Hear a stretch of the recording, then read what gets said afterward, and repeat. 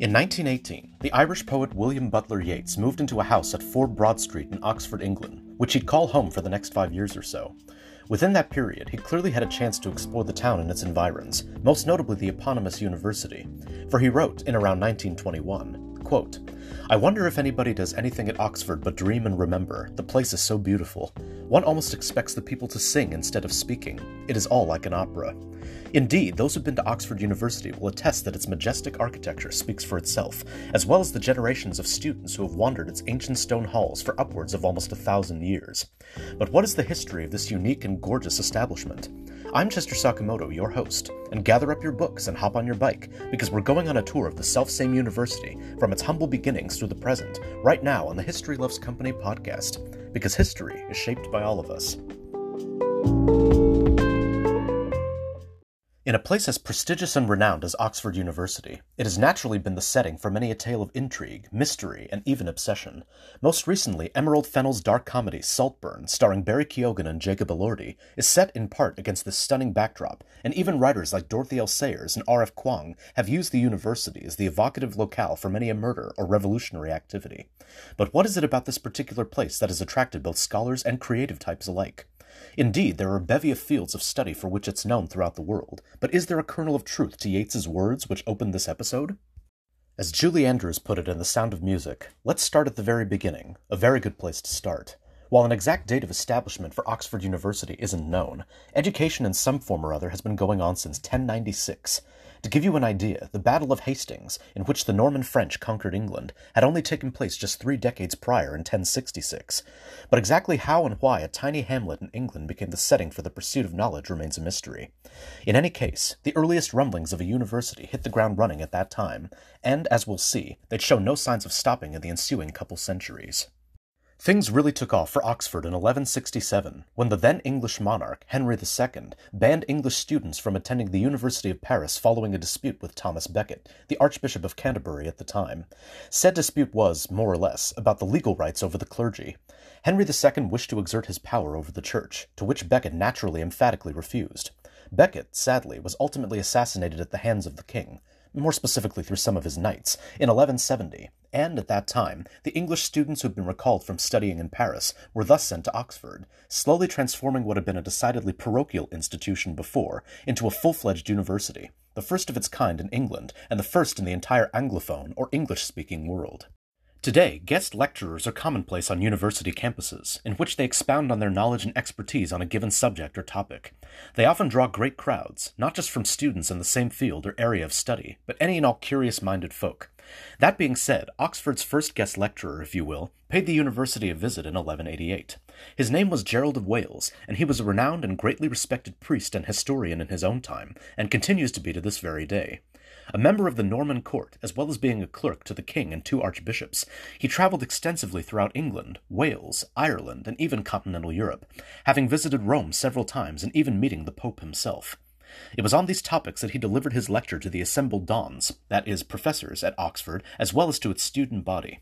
Today, several of his books are still read and studied for their invaluable insight and information, offering tantalizing glimpses into the lives and times of Europeans in the medieval period.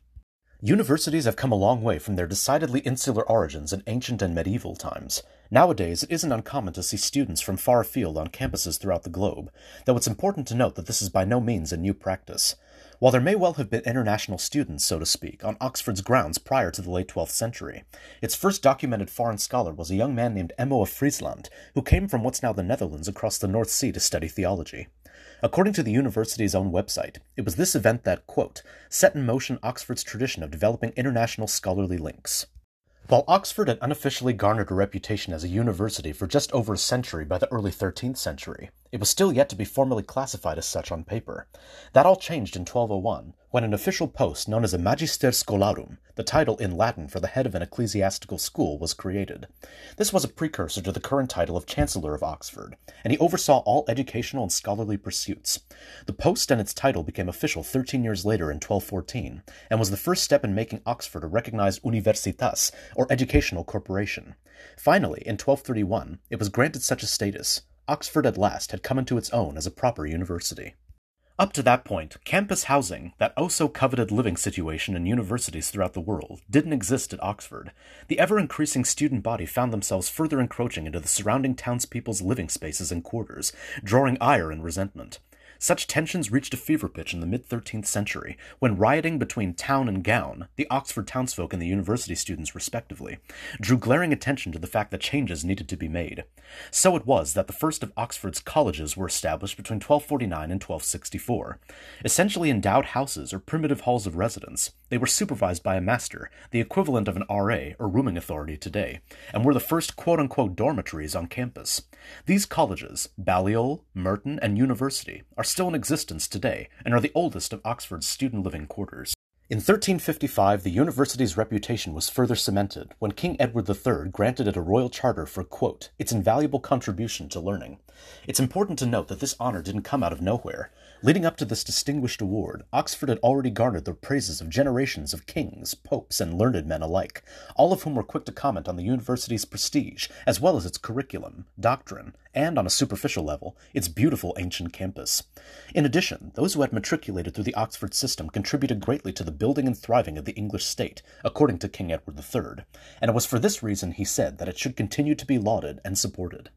But it wasn't always rainbows and butterflies at Oxford. From its earliest days as a place of higher education, its grounds were home to lively debate and controversy, particularly in matters both religious and political. For example, John Wycliffe, a master of Balliol College in the 14th century, stirred the proverbial pot when he vied for an English translation of the Bible, much to the horror and chagrin of the Catholic Church. The papacy dictated that Latin was the language of faith, and that anything beside that was quote-unquote vulgar and common. The idea of a Bible in English, therefore, was nothing short of blasphemous. Because of this, Wycliffe is often seen as one of the forerunners of the eventual Protestant Reformation, in which those who broke away from the Catholic Church and its dogma would go on to forge their own religious identities. To say that the Protestant Reformation had its earliest rumbling at Oxford would therefore not be completely out of line. As it turned out, Wycliffe would go on to translate the Bible anyway, with his edition being the first to appear in the English language. The university also served as the setting for many an instance of political intrigue. When King Henry VIII infamously divorced Catherine of Aragon in 1533, he not only forced the then Archbishop of Canterbury, Thomas Cranmer, to annul the marriage, but he also forced the religious men at the university to accept it as well. Cranmer and others of the Anglican Church were eventually tried for heresy and burned at the stake near the campus. Later on, during the English Civil War of the early 17th century, in which Parliament wished to curb the monarchy's powers, Oxford maintained a royalist stance by siding with King Charles I. The monarch, in gratitude, even held a so-called counter-parliament at the university's Convocation House, and while he was ultimately executed by beheading on January 30th, 1648, the university maintained its stance until the very end. The end of the century saw its philosopher-in-residence, the great John Locke, being forced to flee the country to the Netherlands for supposed involvement in a treasonous plot to assassinate King Charles II, as well as the king's brother, James, the Duke of York.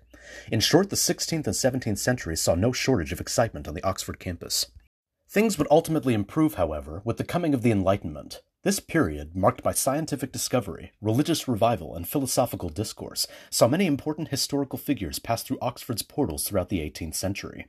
One of its full-time professors of geometry and part-time astronomers at the time, a man you just might recognize by the name of Edmund Halley, predicted the passing of a comet that now bears his name. Spirituality, too, which had always played an integral role at Oxford, was revitalized during this period, when the sermons of brothers John and Charles Wesley led to such religious fervor that the Methodist Society and its successive church were established on the campus grounds, leading to an evangelical revival that would sweep throughout Britain and ultimately reach both continental Europe as well as American shores. But despite such scientific and spiritual developments as these, Oxford never completely forgot its religious, that's to say Catholic, roots.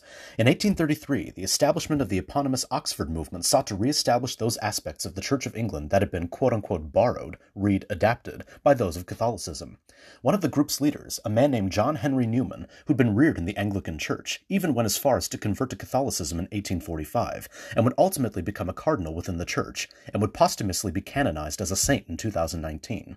But while the Oxford movement failed to revive Catholicism on a large scale in Britain, as was one of its primary aims, or curb the so-called liberalism of the Anglican Church at the time, it did, however, successfully retain Catholic elements in the Church of England's sacramental and liturgical practices, which are still in use today. Throughout this entire history I've presented on Oxford so far, you might have noticed something glaring, a severe lack of women or women's names.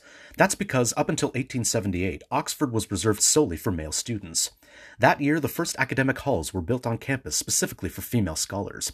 It wasn't until 1920, however, that women were, at long last, admitted as full members, and therefore allowed the same privileges in academic pursuits as their male cohorts. Despite this, they were still segregated. In 1986, a full 108 years after the university's initial admittance of women, the formerly traditionally male colleges changed their rules and regulations to include members of the opposite sex.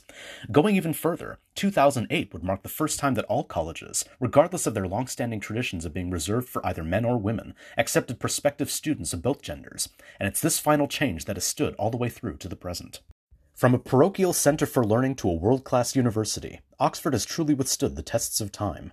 Through wars, political intrigue, religious strife, and all manner of socio-political change, it has nevertheless remained true to its initial purpose, to provide quality education to those curious and studious minds intent on broadening their horizons. In the nearly 1,000 years since its earliest incarnation, it has grown into one of the most prestigious institutions for higher education, not just in Britain, but in all of Europe, and enjoys a reputation for greatness throughout the Anglophone world and beyond. Who knows? If they play their cards right, they just might endure another 1,000 years.